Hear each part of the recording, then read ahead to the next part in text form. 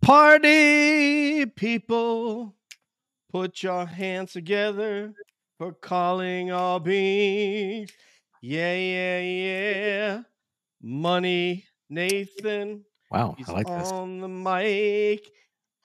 I love the smooth intro. This is new. I like this.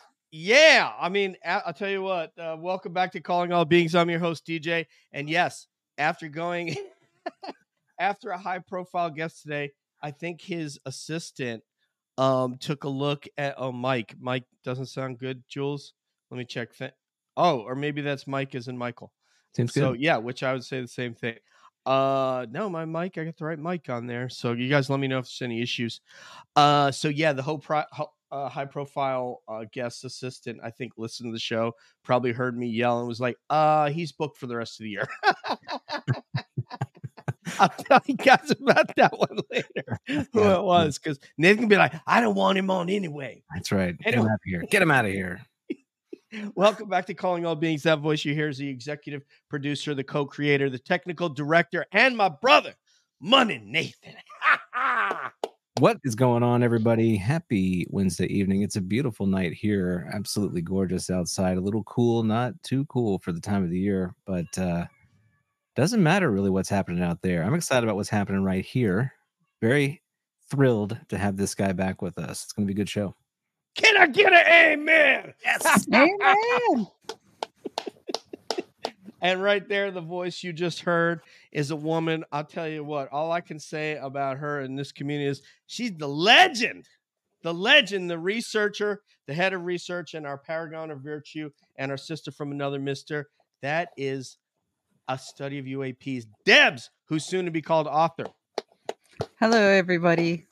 I wanted to say I'm excited for us to have a discussion about everywhere and every when. Yes. I'm telling you, man. So Mix in the chat. Julie, welcome back, Jules. Vinny Adams in the joint, along with his homegirl, Carolina from Carolina. So the ancestor of Francisco Pizarro, but that's neither here nor there.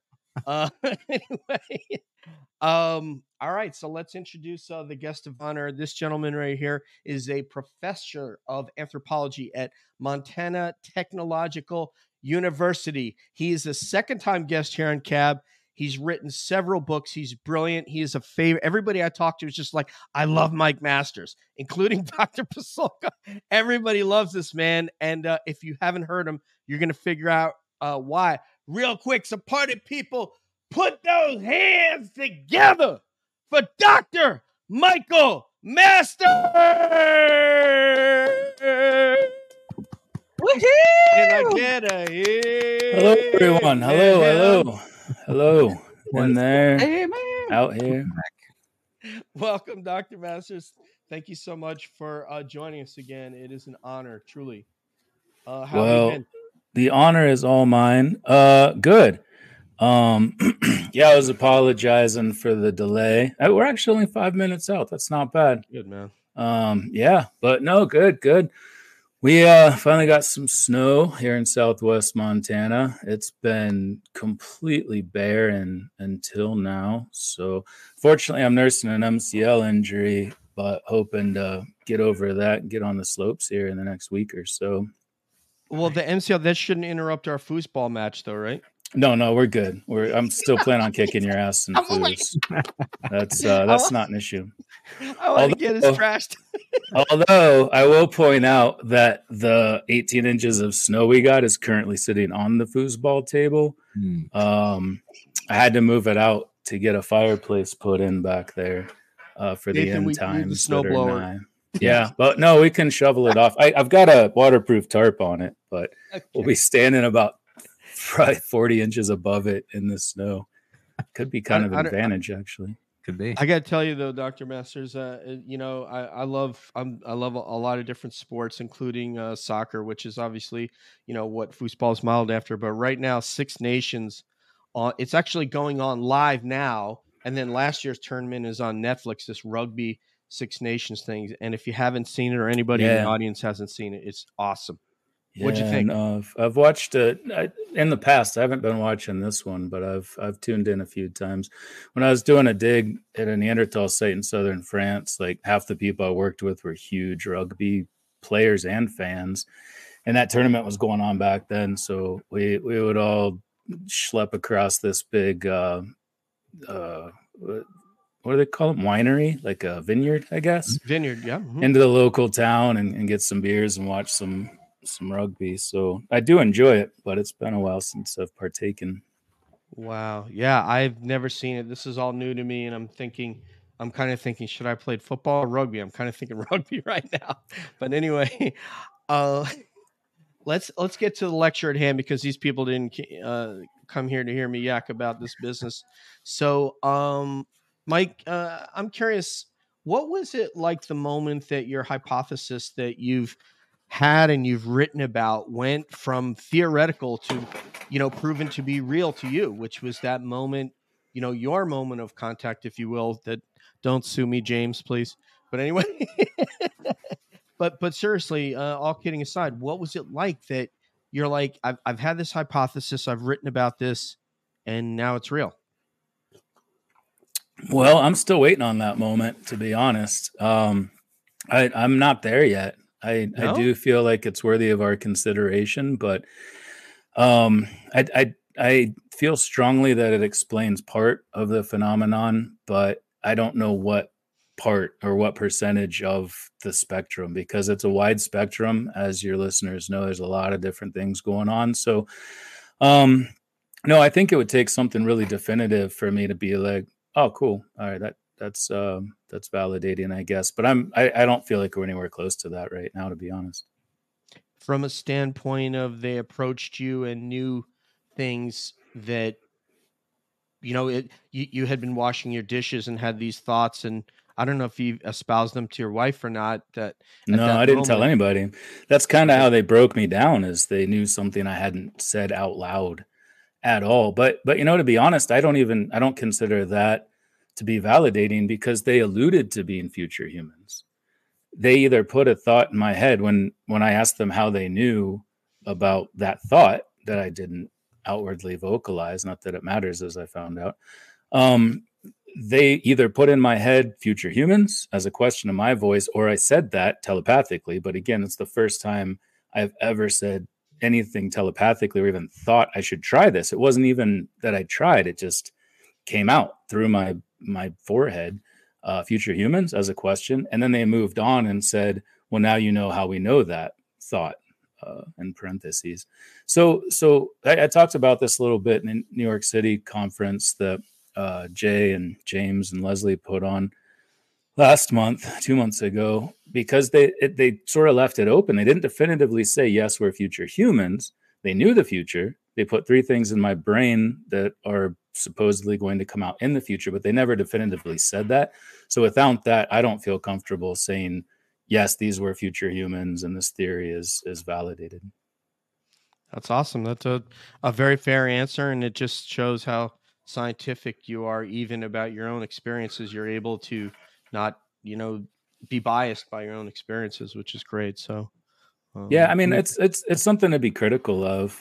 And I think because it's so far removed, all experiences are so far removed from conventional reality that I think the default state should just be stepping back and like, wait, let's look at this in the context of other things. And so, yeah, I started breaking down the nuances of that interaction. And I feel it's more important for me to say what happened and not bias it with my own interpretation, because I have developed some ideas about what might have been going on, who exactly I was communicating with in those moments. But I feel it's more important at this point just to sort of take it for what it was, combine it with everything else from other pieces of, little nuggets they throw out, the literature, people's experiences, and then just kind of put it into a big experiencer stew and add a little salt and just sip on it slowly. We want to keep it low sodium, but anyway, let me pass it on to Money Nathan. Yeah, I love that. So Darren and I talk about some of the experiences that he's had, and I know you and Darren have had some conversations. Yeah, he was the first person I reached out to when I was losing my goddamn mind over what reality is all of a sudden. Because he was really therapeutic for me, because I happened to come across a podcast episode he did previously that explained his experiences. And I was like, oh my God, this is so similar. I got to reach out to this guy. And we kind of already knew each other. But yeah, sorry, I didn't mean to interrupt. No, it's great. And anyway, we were talking about the way that he's trying to explain to me the way that he kind of compiles information, and it's not linear per se. It's sort of he gets things that happen to him in his life, and some of them don't make sense in the time, but then later on they become sort of recontextualized, and it's almost like I think of it almost like an origami, like it kind of unfolds, and then there's a whole picture emerges. So is that something that you kind of you're sensing with this? Is it piecing together parts of your past experience and kind of recontextualizing that, making it clearer for you?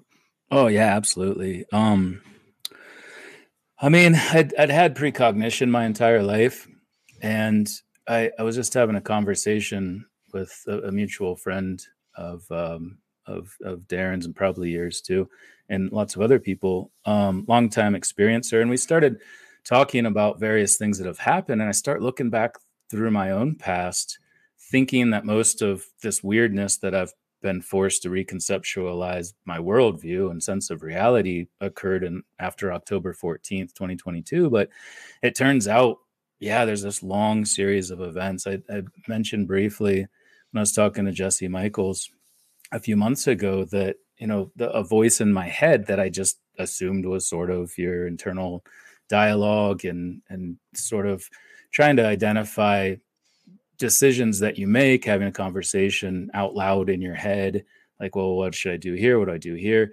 But enough of those started to come back into my conscious mind. And then I started to look at other things where I was like, oh, that was weird, but whatever, kind of passed it off. I have a stick in my underwear drawer resulting from one of these things, because I had to take a physical thing back with me from what, as it turned out, was a very overt sort of interaction, but predated these types of overt interactions by 7 or 8 years.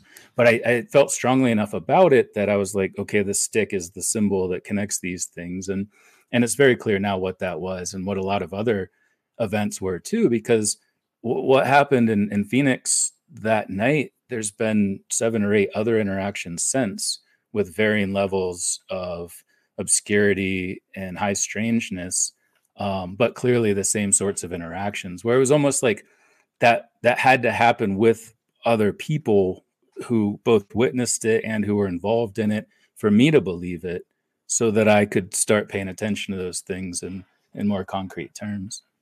Yeah, that's really fascinating. And I was actually going to ask you, since that experience, has it continued to build or ramp up? And it sounds like it has. Anything that's jumping out for you, about recent experiences? Yeah, I mean, it's been, like I said, a sliding scale of strangeness, but one in particular that took place that yeah, I wouldn't know where to start. A lot of times it's pretty just, okay, it's a conversation. It's very conversational, which is strange to say this, and I probably sound like a schizophrenic, but I'm not. So one night I was laying in bed, and I woke up around about 2:00, and I got the sense that there was something above my house. I think this is the first time I've said this publicly. There's something above my house. I felt it. I felt a presence. And that thing that they did telepathically with this communication, the sort of energy exchange that took place on that balcony in Phoenix, it was the same thing. I woke up like, oh wow, this is familiar. I remember this, but it was slower. Like it in Phoenix, it was like this just mind fuck of light and like fiber optic cables being shoved into your eyeballs, and it was just really intense. But it was that same sort of situation, just slower and a little more like flowy, light, beautiful thing. And I woke up maybe for 30 seconds, like, oh, that's crazy. Laid back down, went to sleep instantly. And I never do that. I'm always up. I have anxiety and thinking about all the worst things that could happen in the world. Go to sleep instantly. Same thing, straight back into it. Do that for about another half hour. Wake up. Oh, this goes on just like that same pattern for about a 5-hour period. And I woke up the next day and I'm, remembering this, like told my wife, like, yeah, this thing happened. My kid's like, oh yeah, there was a UFO over our house last night. He's 10. I don't know if he's being serious or not, but he claims to have seen like the shadow move. And we live in a very dark place, and I don't, and he's, we've been talking about this around him since he was a baby. So who knows how much of that he's just parodying, or take it for what it's worth. Mm-hmm. I don't put much faith in it. He's a smart, empathetic kid. So maybe, and it wouldn't really shock him if there was at this point. But I was telling my wife this, and she pointed out that it was easier for me, and it was. I didn't really think about that, but in Phoenix, because it was such a short interaction with just force feeding information telepathically, like it messed me up. It messed me up big time. I slept for 14 hours. I woke up crying for until they took that away the next morning. None of that. Just woke up like nothing had even happened, but I knew it was the same thing. It was just, they did it through my subconscious as opposed to through my conscious, which was a way easier way of accepting that information. Wow, that's incredible. Well, thanks for sharing that with us. I know Deb's probably got some follow-up, so I'm going to pass it to her. Yeah, of course I do. I have so many things I could say, but before I do, since we are talking about some of your experiences, you kind of dropped that something happened when you were 9 and then didn't really expound upon that when you were recently being interviewed on Fade to Black. So I was wondering if you're willing to talk about that. Oh, yeah. And the reason I didn't go into detail about that with Jimmy is because it's in the first 2 books I wrote, where I just talk about looking up and seeing Whitley Strieber's book Communion on the living room shelf. And then, and it's actually, I'm glad you brought this up, because it kind of dovetails with what Nathan said, is that reconceptualizing these experiences. I saw that what happened briefly is that there was kind of this flash of light, and I imagined, I think in pictures already, but I sort of saw a different way in pictures, an early hominin, modern human, and then this quintessential gray alien form on the cover of Whitley's book. And then the idea as well, like this idea, could they be future humans? And as I always point out, obviously that lays the table for confirmation bias and selection bias. But, I went through the scientific process to be sure that I wouldn't be affected by those things. But I initially thought of that as a precognition thing, because I have had moments of conscious precognition about 4 or 5 times since, one just before that event that took place in Phoenix. So I'd always thought of it that way. But then after experiencing some of these things more recently, I look back on that and I'm like, well, was that just like this initial bridge that was built, this initial kind of connection point between this sort of non-local consciousness and this physical body that I've inhabited throughout my life? And I don't know. I can't figure that out. Someone just the other day on Twitter posted something about, are these psi experiences like us connecting, or is it us manifesting, where has free will involved? I don't remember exactly what they said. I can't even remember movie quotes from my favorite movies, for God's sakes. But like, I've asked myself that question a lot, like how much of it is this sort of ethereal, all-encompassing, non-dual consciousness permeating this physical reality, or how much of it is us communicating with ourselves through time, like remote viewing and all of these things? How do we integrate all of these? Is there even a common thing that unites them? I don't know. So yeah, that's one of the things I've sort of reconceptualized since, like, what was that moment?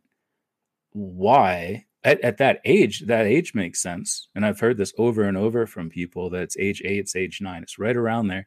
And interestingly, that's when the Catholic Church says that you have volition, and that's when you can start to, go through the process of learning the religion because you're old enough as determined by them. And interestingly, whatever this source or non-local consciousness might be, that's the age that they start picking people out too, apparently, because I've heard that time and time again since 2018 when I first started talking about this.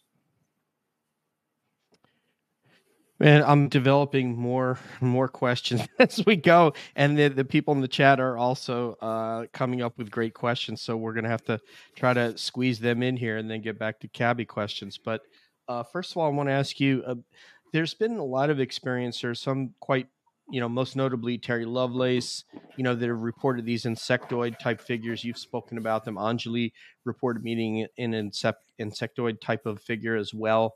I'm curious if that's caused a change in your behavior, whereby, like, for example, you won't call the exterminator to take care of and kill insects in your home.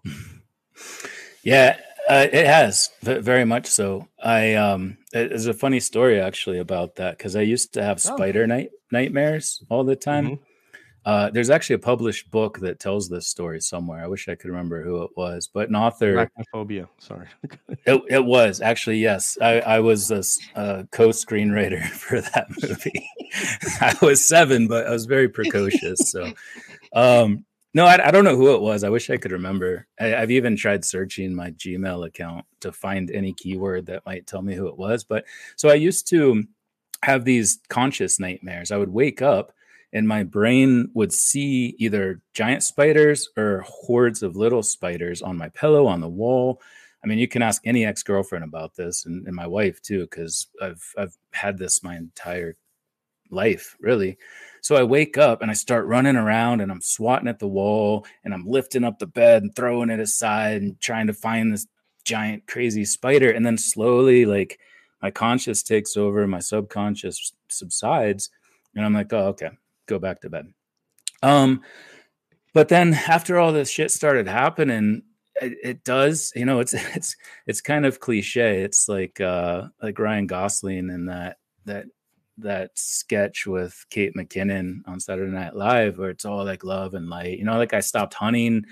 I can't kill things anymore. That's how we got meat for the last 12 years. I would go out and I'd shoot an elk or 2 deer every year. I can't do that anymore. It felt like cheating. And yeah, spiders. I let out spiders now, not in the wintertime, because they just lay there in the snow and die. And it's really sad and probably mean in some way. So I just let them live in the house in the winter, set them free in the summer. I've just become a raging hippie, I guess, as a result of all of these things. But what's interesting is the spider dream stopped. I haven't had one in probably 3 years. It's Wow. just gone. Wow.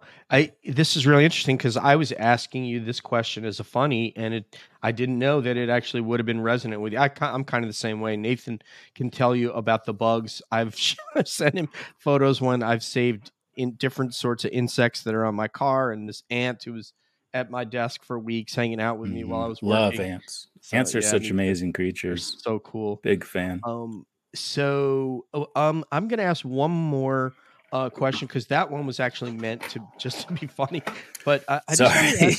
No, that was great. Thank you. I'm trying to keep them short too, because there's 3 of you and 1 of me. But I did want to tell that story because it's kind of been a crazy thing that's happened to me lately. It is very enlightening for us, because I think a lot of us have experienced something similar. I have. I'm sure the cabbies have as well. I want to ask you this real quick, though.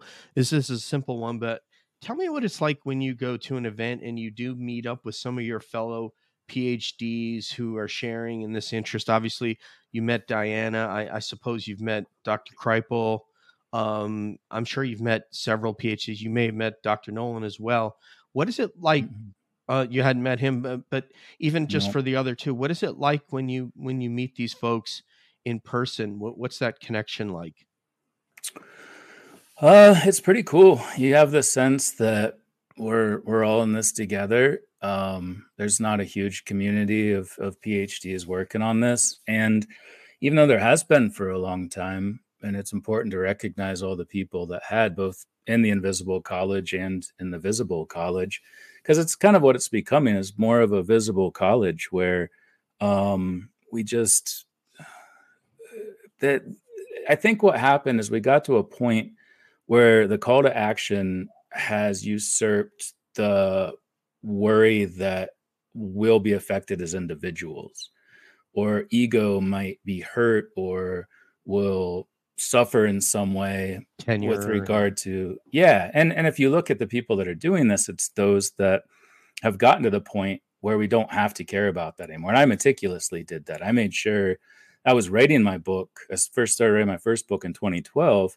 I was still 3 years out from tenure. I was still 5 years out from reaching full professor status, but I was publishing and very active in the publisher parish community. So I saw a path to that and knew I would eventually reach that, because I was collaborating across a lot of different fields with a lot of different people. But I think even outside of people who do have those protections, there's a group of people who are coming up like, wait, that first part where it's more important than ego and your reputation and your status at an institution kind of trumps that too. So I think there's just more, and honestly, that coalesces with or correlates with the stigma being reduced and people like David Grush coming out, and obviously the New York Times article in 2017. So there's a lot of things happening. They're kind of moving in concert with each other. But when we get together, it's just, I feel like it's mostly just a communal experience. We're all coming from different places, with the exception of a few, like my friend Hussein Ali Agrama. He was probably one of the first academics I met in this space. He's a anthropology professor at the University of Chicago, but he's also doing cultural anthropology research and religion and ethnic studies, whereas I'm more on the biological side. So even though we're in the same field, there's a lot of variation in the different subfields of anthropology. So we're in the same place, but we're not. But we still, very early on, I felt that connection with him. And he's an incredible bastion of this question among academics, and brings us together in so many different ways. And I commend him for that. But yeah, I think it's just a kind of camaraderie, I guess, for lack of a better word.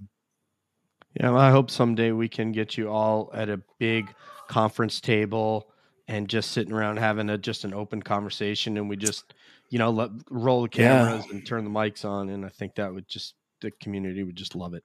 So yeah, that would be great. Yeah. Nathan, what do you think? Should we read? Do you want to read some of the questions now? Sure, we can start with Mick. Whatever. Yeah, let's see. So our fan here, Mick, he's asking, can you expand on the non-causality of future humans interacting back in time and there being no pollution of the timeline? He's, I guess, wants you to expound a little bit on the block universe theory. Yeah, no, that's a great question. And actually, I could send an article if you want. I've kind of used it as my default for the last couple of years that explains it really well. I also cited it in my second book, The Extra Tempestural Model, because I think it's one of the clearest. It was written by a philosopher, but I feel like they know time better than physicists, because physicists are still trying to understand it as fundamental when they also admit that it's emergent. So there's a circle to be squared there.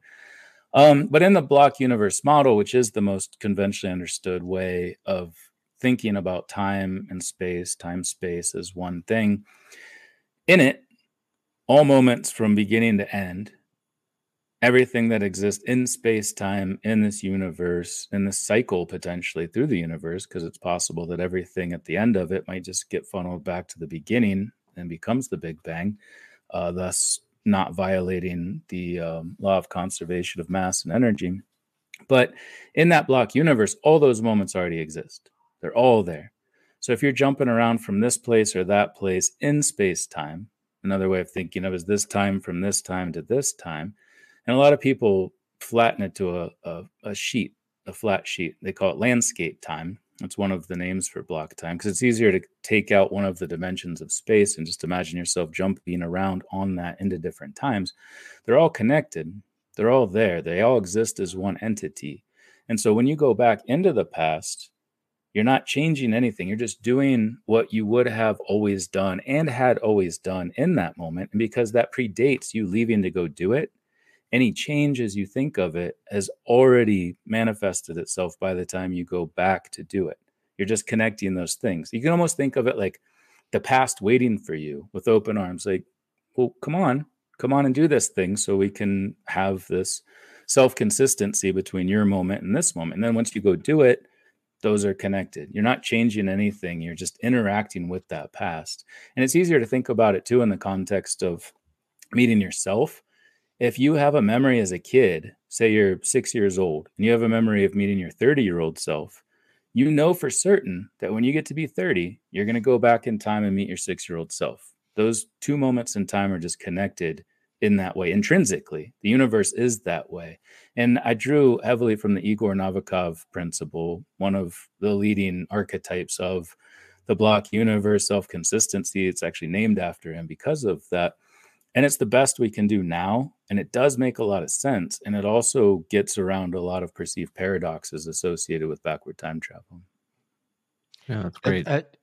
Yeah, and I'd like to get that article as well. And I'll send it to Mick via email because I certainly cool. Yeah, just remind me after the show or tomorrow morning. I will. I'll email you. I'll forward that. That'd be awesome. Nathan, what do you want to read next? Well, I wanted to sort of follow up a little bit on what you were talking about earlier, and this sort of growing interest in the academic community, but also as it relates to, I think, traditional ways of learning and expanding academic knowledge. So, what are the different qualities of research into the phenomena? Maybe it's an experiential quality that in some ways change the way research of it is being done. There seems to me to be a much greater participatory quality to the analysis than I don't know, maybe more of a cold, rational, assimilating objective facts and trying to piece things together. The individuals themselves are really part and parcel of the phenomenon itself. And so that came to mind as we were talking about your interactions with these other researchers, that they themselves have their own kinds of experiences with this. And so that becomes part of the study, and it makes it a little bit different than the way we might have studied things in the past. How do you think about that? Yeah, no, that's great. That's a great question. Well, it's funny because I'm on both sides of that. I had never seen a UFO. I'd never had an experience that I thought of as an experience until 2022, when both happened. I saw 5 UFOs at the same time and then had a number of obscure experiences. But I didn't need that. I didn't have to have that in order to be able to take this seriously and consider other people's testimonies that did see UFOs or did get abducted or did have telepathic communications or remote viewing experiences or near-death experiences. I didn't have to be along with them as they crossed that threshold to the other side to know that they're telling the truth, because there's so many people saying the same thing. And that's what it always was for me in this space, is there's so many people saying the same thing, describing the same types of things. And then we can use an abductive approach to tease out the patterns and lace those together in this tapestry of reality that exists somewhat circumstantially around our circumscribed reality. Sorry about all the circus in there. But like Jeff Kripal, you mentioned him earlier, or you did, DJ, I don't remember who, but yeah, like it's that he wrote a whole book about that called The Flip, an amazing book. And there is an audio book version of it too, because I know most people prefer those these days. But it's about how people start out as hard, cold, detached, reductionist, materialist scientists. If we can't put a p-value to it, piss off because we don't even want to discuss it. And then something happens, whether it's UFOs or near death or intense psychedelic trip, they flip. And they're like, oh, wait, there's a deeper reality that maybe we should be paying attention to. And they do start paying attention to that, and they become vocal about it. That I witnessed this firsthand just last week. One of our first friends, where I live and work in Butte, Montana, we met them, I think, the first week we moved here back in 2009. and they were parked on Park Street, the main street that goes up to campus. And she's in the car with her husband right after the big faculty meeting. And I walk by and she smacks him and says, "Go talk to that guy. You need to go talk to that guy."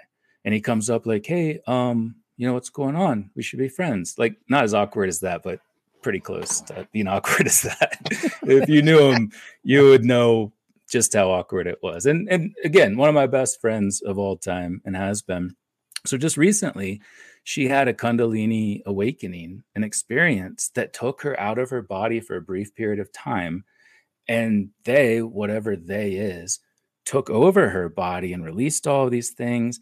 And she's a physics professor. She had always been one of these strict materialist people. And she's telling me all these things and what she thinks and knows and feels. And it's just like, wow, to watch that happen in real time with someone you've known for close to 15 years, just, and all her friends think she's crazy. All her relatives think she's crazy. And I'm like, yeah, no, that checks out. I know a lot of people have said that same thing. And she just starts crying like, "Oh my God, thank you so much. Like, I thought I was losing my mind and everybody tells me I'm crazy." But it's real. There's this reality that exists beyond us. And I almost feel bad for people who don't realize that. You don't have to have your own experience, but just listen to other people's experience and open your mind enough, because there's so much that comes flooding in.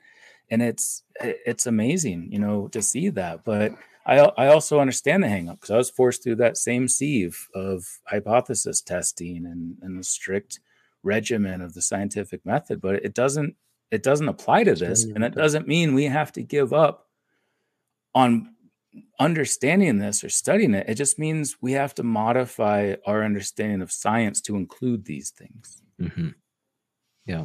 Well said. It seems almost as if the 21st century, there's an emergent quality to our understanding here that you're touching on, that, and maybe we almost have these two paths before us to acknowledge that that's very much a part of reality, and we need to incorporate it, as you're saying, into our study and pursuit.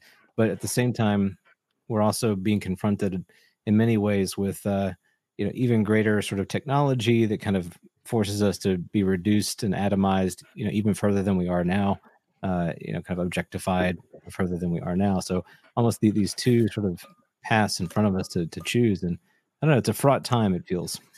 Yeah, but don't you think that that's maybe a false dichotomy? Like, why does it have to be two paths? There could be all of these paths. Totally. And we can sort of amalgamate them. Yeah, well, I'd hope we do, right? I don't think we should become, I'm not a proponent of being sort of a Luddite and just shunning all that and turning our backs to technology. You should coin that term, Nathan, a experiential Luddite, where you just shut out everything that doesn't fit. Right. Yeah. I'll think about that. So yeah, I mean, I totally agree. We have to take an integrative approach to it. For sure. That's what I see happening essentially with phenomenological studies that we're observing. There seems to be this growing acknowledgement that this is a real aspect of the world, of reality, and we need to treat it with slowly. It's so slow, though. That's the part that I hate. Is it just feels when you've been seeing all of these things and not seeing like even personally, but just like that there's something else. UFOs, just take UFOs.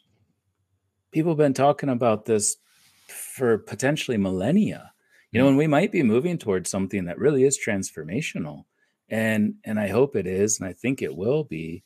But like when you already kind of see the process, the evolution, it does seem to be accelerating. At least it's painfully slow. Don't you guys think? I don't know. Yes, guys and gals. I'm going to ask Deb specifically because she hasn't said much. She's next, but asshole Y chromosomes have been dominating the conversation. Actually, get them in there. Can I just comment that I've been doing a deep dive on chromosomes, for instance, and I will tell you that in most living organism populations, it's matriarchal societies. Mm-hmm. Just want to throw that out there. You're smarter than us. What are you gonna do? Bonobos and chimps are one of the best examples, because bonobos are sex, love, rock and roll matriarchs. Chimps are the only other species other than us that have been observed going to war.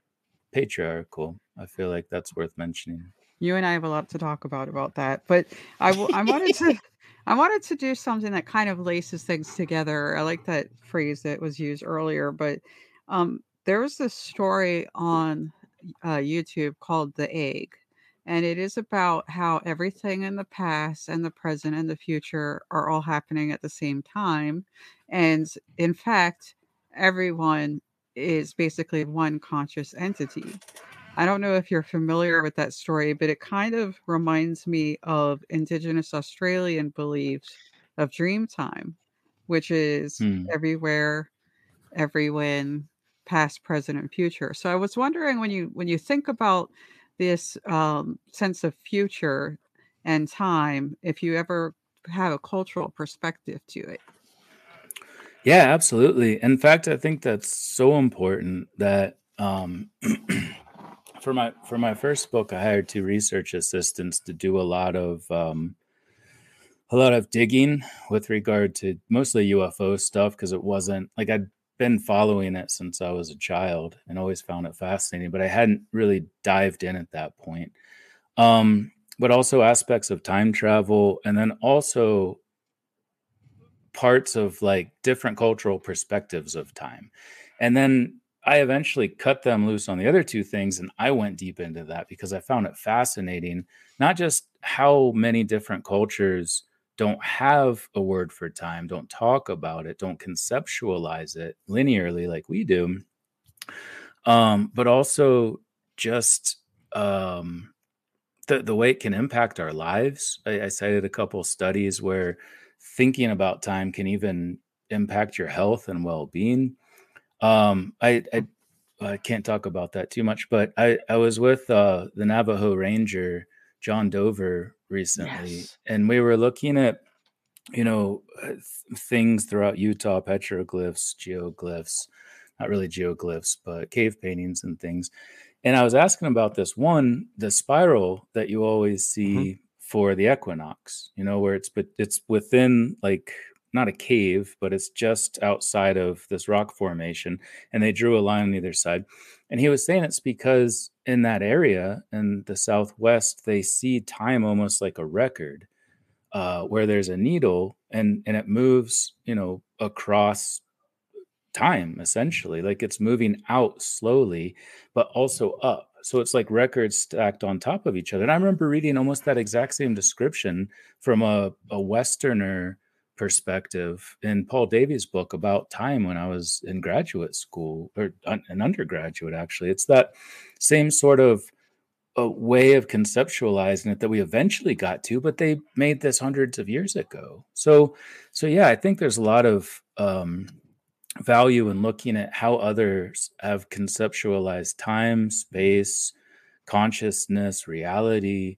Um, but but yeah, there's even some that don't think about it. They don't have a word for it. They don't think it's even worth talking about because I forget which culture it was. In my first book, I referenced it specifically, but they see themselves walking backward through time, where they can see what happened in the past, but they don't know Wow. what's behind them, so they don't bother talking about it. There's no words for it because they're just slowly walking backward through time and watching what already took place, but experiencing things as it sort of comes from their periphery into their visual field.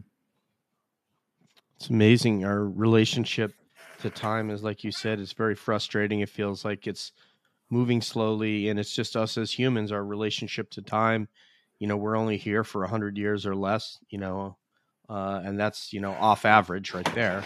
And then we want it now, and it's just like they may not. Clearly, the phenomenon is not on, probably not on our timetable as far as when it wants to disclose, elements when we But want to. But I remember when I first started this journey, which was I started it as a kid. And then it sort of ramped up in 2012. I just was compelled to start writing. And I had one of my students who was already employed on a grant project. I rehired him after the grant ran out. And I said, hey, do you want to help me write a book about UFOs? And we brought another extremely intelligent person involved, and she contributed so much. But it was like, why now? Why now? and it seems to have played out in this way that made sense. Like there's something about understanding, or it's like what this talk about Jeff Kripal. I don't want to dominate the show, but it's definitely someone everybody should check out if they're not familiar with his work. But he refers to these as literary angels, you know, where things just sort of fall into your lap from these various places. You don't know why. I heard that Whitley Strieber talk about this with Kelly Chase recently on her podcast too, where it's like you don't even think of them as coincidences anymore. You kind of just open up and wait for them. And I've experienced this with all 3 books that I've written. It's just like the universe hands you this thing, you know? And so how do you conceptualize time in that context? I don't know. More questions than answers. It's interesting. I was thinking about you in that book, Way Above Black by Staff Sergeant Dan Sherman, the former intuitive communicator. We've been talking about it a lot in private. The cabbies have, and I'll share. If I hadn't shared it with you, I'll share the book and the interview with Dan. But what the stitch with you is, you know, he says that his mom was abducted. When he was read into this program, his mom was abducted in 1960, and then was he the one that they modified him in the womb? Yes, correct. Yeah. Yes. No, I'm familiar with that. We chatted about that last week, I think, right? I didn't, because I didn't speak to you, unless we just chatted about it on. Did we send voicemails, or was it just maybe we texted about it a little bit? But the reason I asked, but fill everybody in if they're not familiar with that. So the book is called Way Above Black. It's on Goodreads. Staff Sergeant Dan Sherman went to school for ELINT with the Air Force, and while there, he said that he was brought into a room, asked if he wanted to sign into a special access program, what they called a quote gray unquote program, and that is where he agreed to do it. And then they started telling him about his history and that he had been abducted, and essentially he was going to be an intuitive communicator that would communicate with ETs. And what they said to him after he had made it through school, he was at a cover school while he was going to his actual job school that they really wanted him there for. He was to type what they told him into a box and hit enter, basically. And he didn't know what the letters and numbers meant until later. He sort of figured it out. There's also an interviewer, a brilliant interview. I was going to say your interview with Jesse was amazing. The young lady, while it was a truncated interview, wasn't that long. She did a brilliant job interviewing Dan Sherman as well. Do you think that and after this, what I want to do, guys, is if we can get the listener questions, and we'll ask Mike to do them in a rapid fire format because we don't have them for that much longer. But I would like to ask, do you think you may have experienced something similar in your genealogy as Dan Sherman that enabled you to communicate with them without the training that he went through? I don't think so. And and after these things happen more conspicuously, I told my mom and stepdad. She might be listening right now. She was asking me to send her the link to this. Hi, Mom. Hey, Mom. Great job with Mike, by the way. Oh, I kind of hope she is now. She could get a kick out of that. But no, I asked, you know, I was like, has anybody in our family seen a UFO? Like my grandma had this amazing ability to go to church, and she didn't play the piano at all. Didn't know G from A from C. She'd come home and just start playing every song that they played in church that day. I'm like, where's that come from? Like, are y'all hiding something? You know, which one of you is the abductee who got knocked up by a gray alien here? Because that doesn't seem normal. No. And then everybody accused me of getting her skills. I'm like, no, I worked my ass off to learn how to play music, and it was really hard, and I hated it. So no, I don't think so, because I've asked that question. What we did learn in that process is my stepdad saw a UFO once. He's a farmer in Ohio, and he had kind of an interaction, but it wasn't too overt. My biological father did too before I was born, which kind of led of this.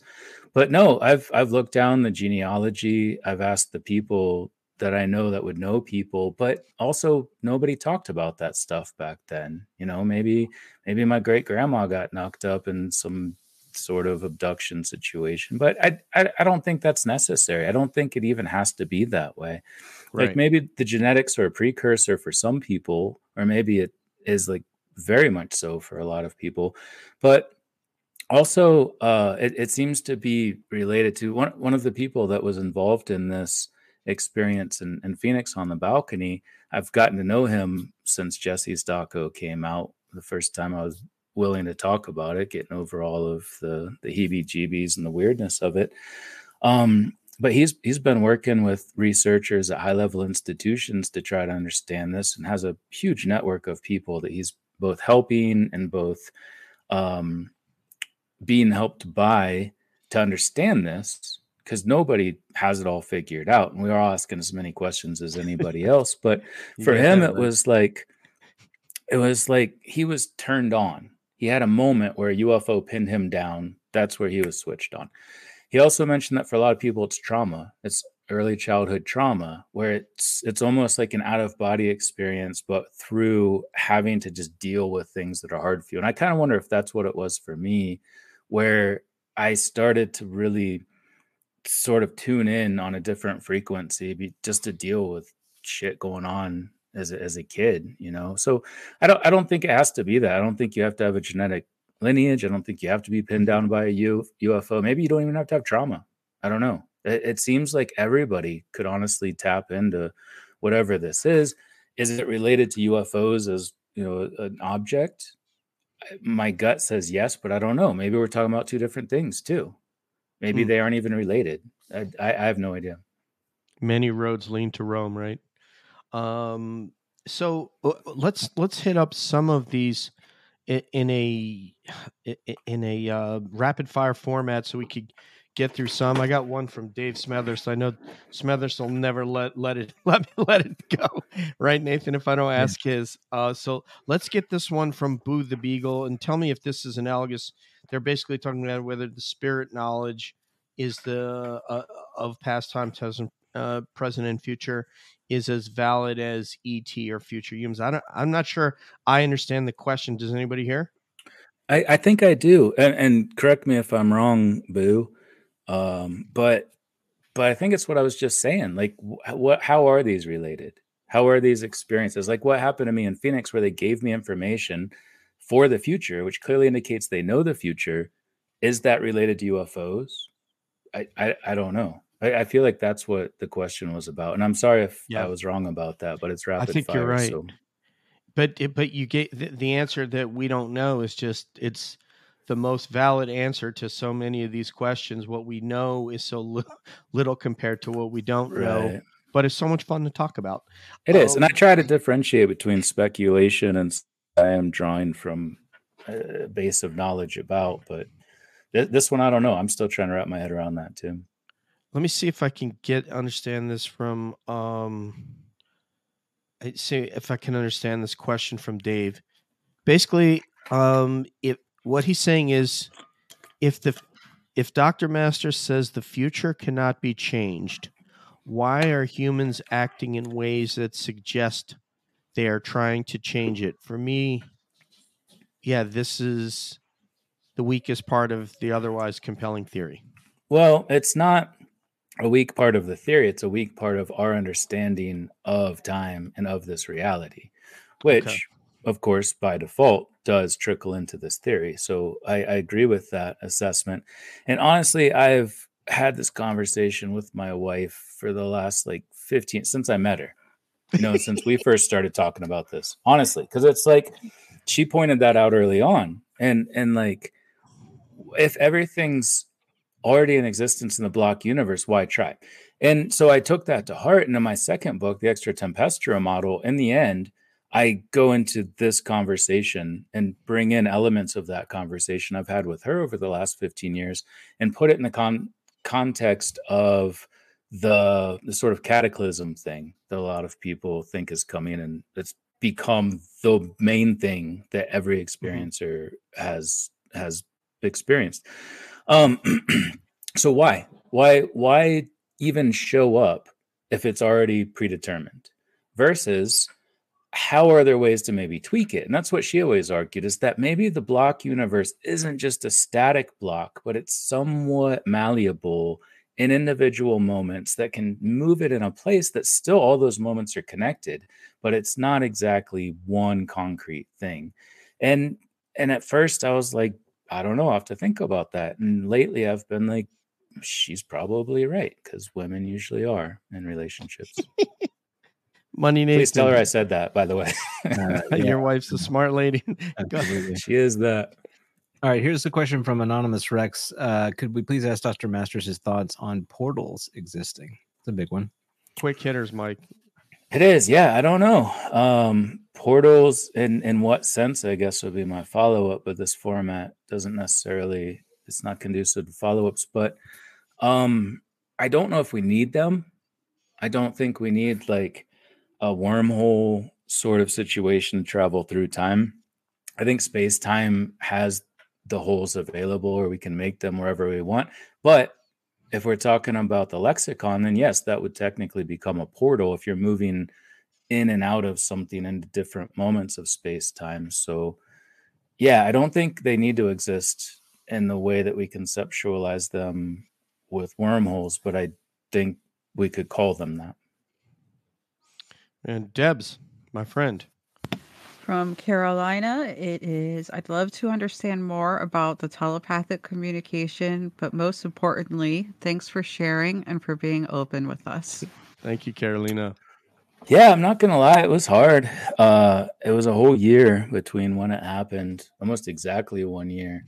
And I kind of had a breakdown. I was sitting out on my back deck, and I was, absorbing the sunshine, and I was like, can I talk about this? And it's really, and honestly, it's not that big of a deal compared to the things that people experience all the time in this arena.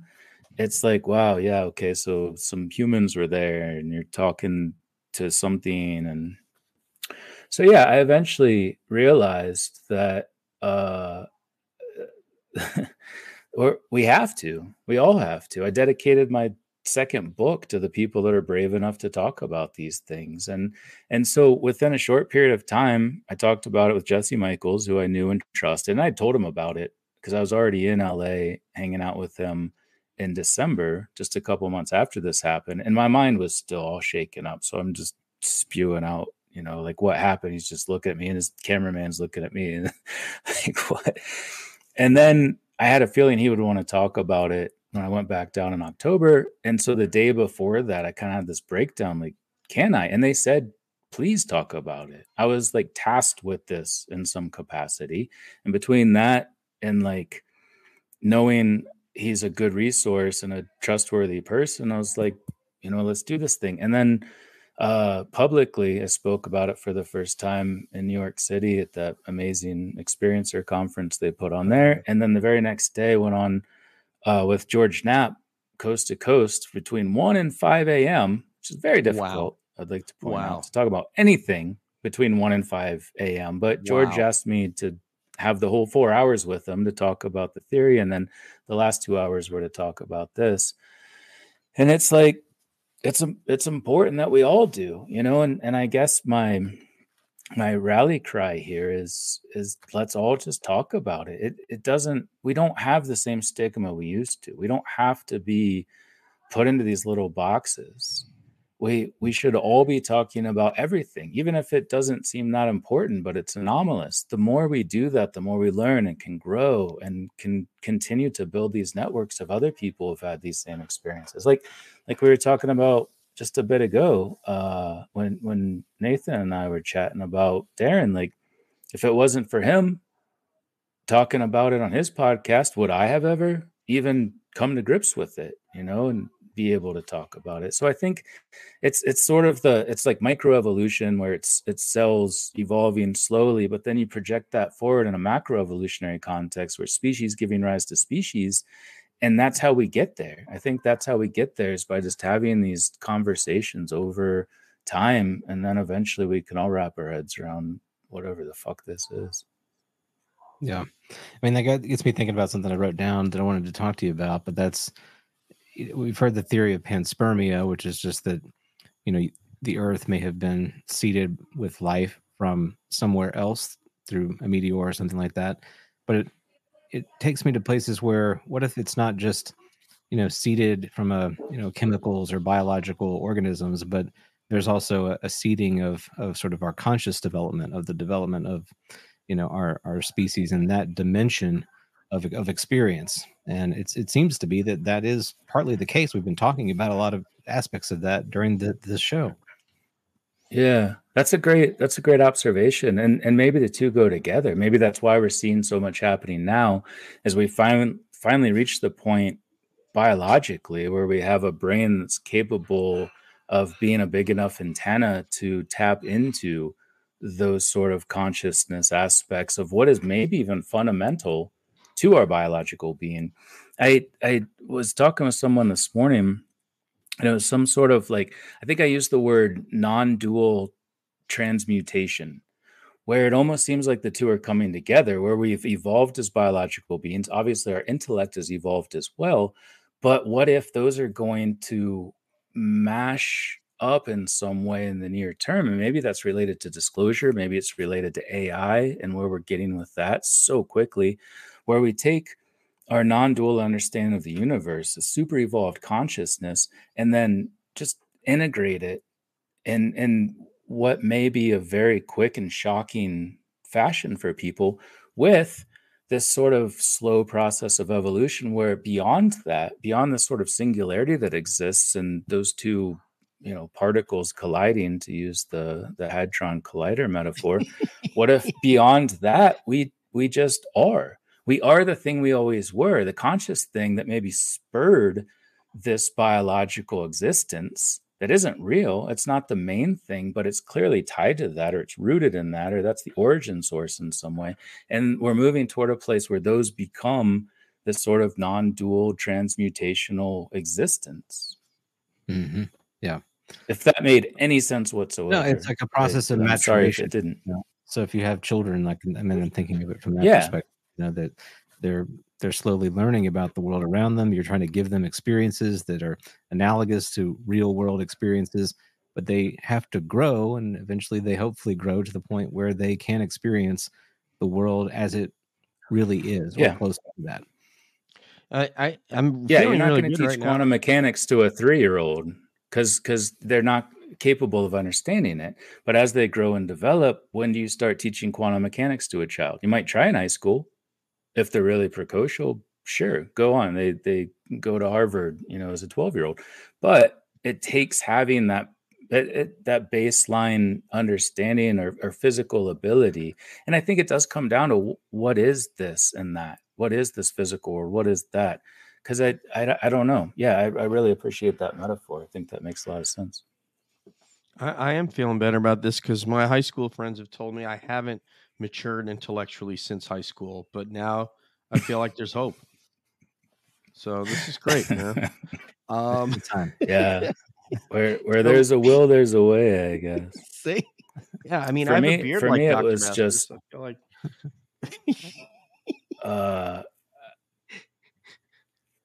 let me I have two things I want to say. Mike, one of them is you made reference to Jesse Michaels. Do you, DJ? I do. I mean, you just the light isn't really here, but I feel like my beard is on. Oh, there it is. There it is. I see it. Yeah. Okay. Yeah. There's a couple sprouts there.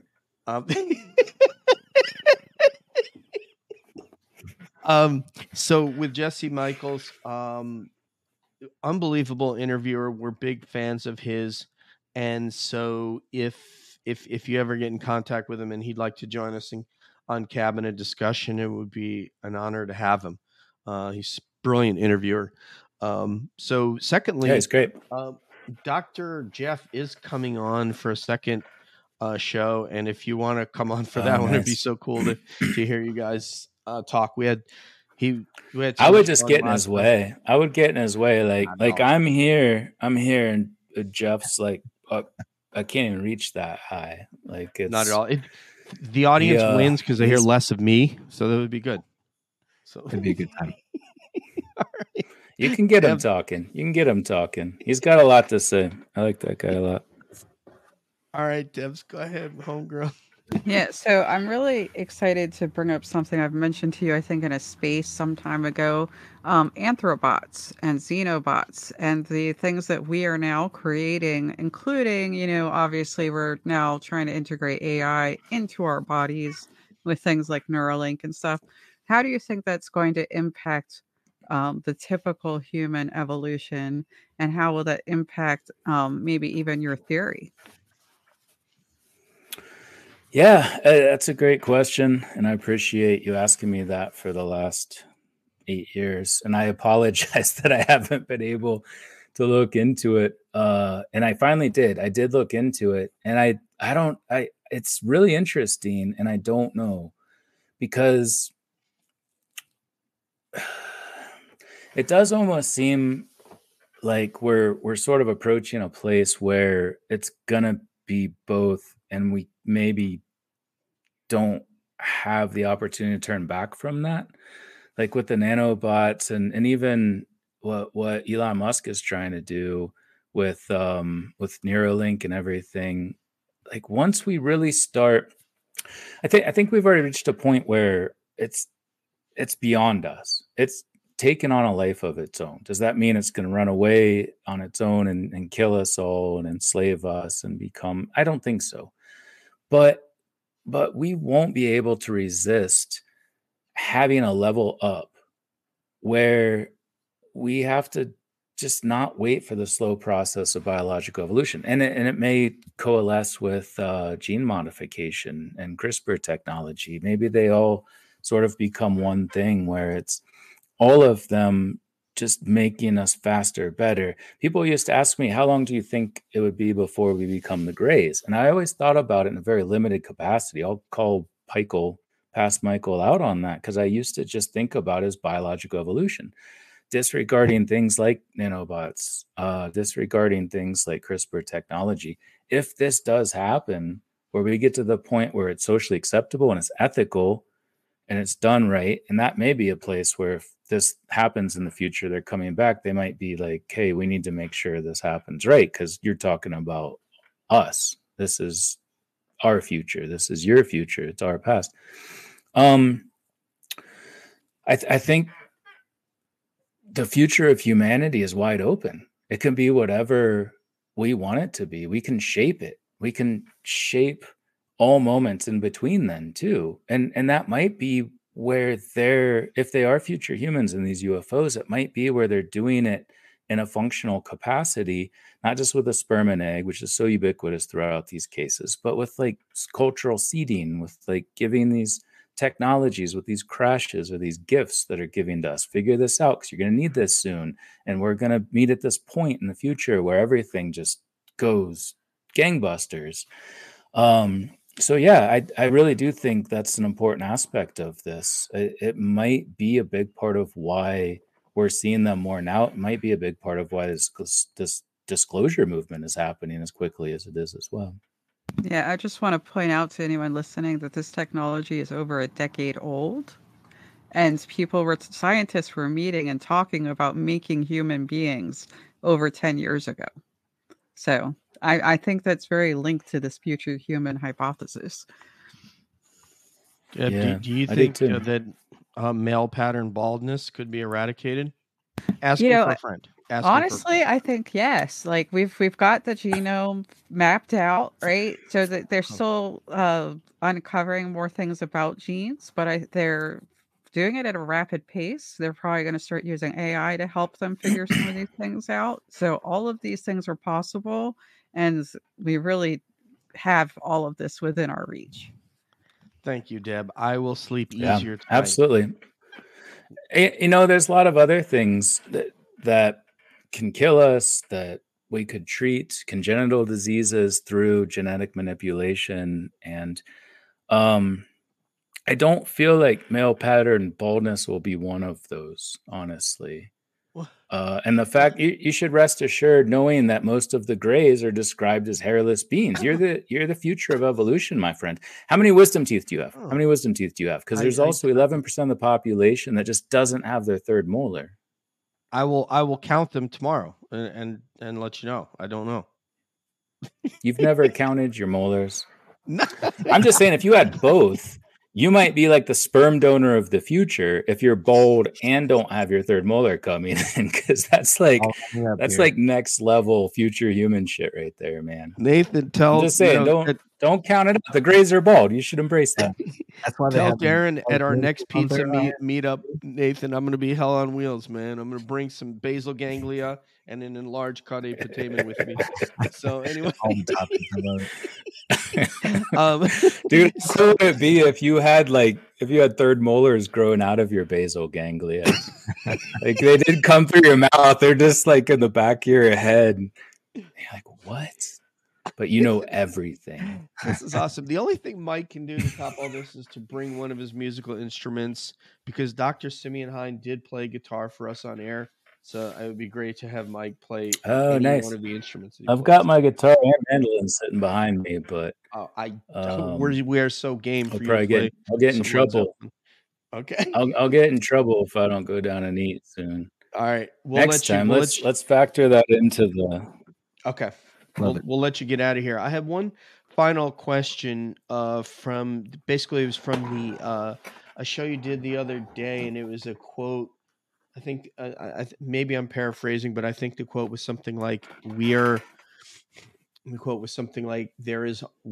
only bipedal mammal on the planet. I repeat, we're the only bipedal mammal on the planet. Habitually bipedal.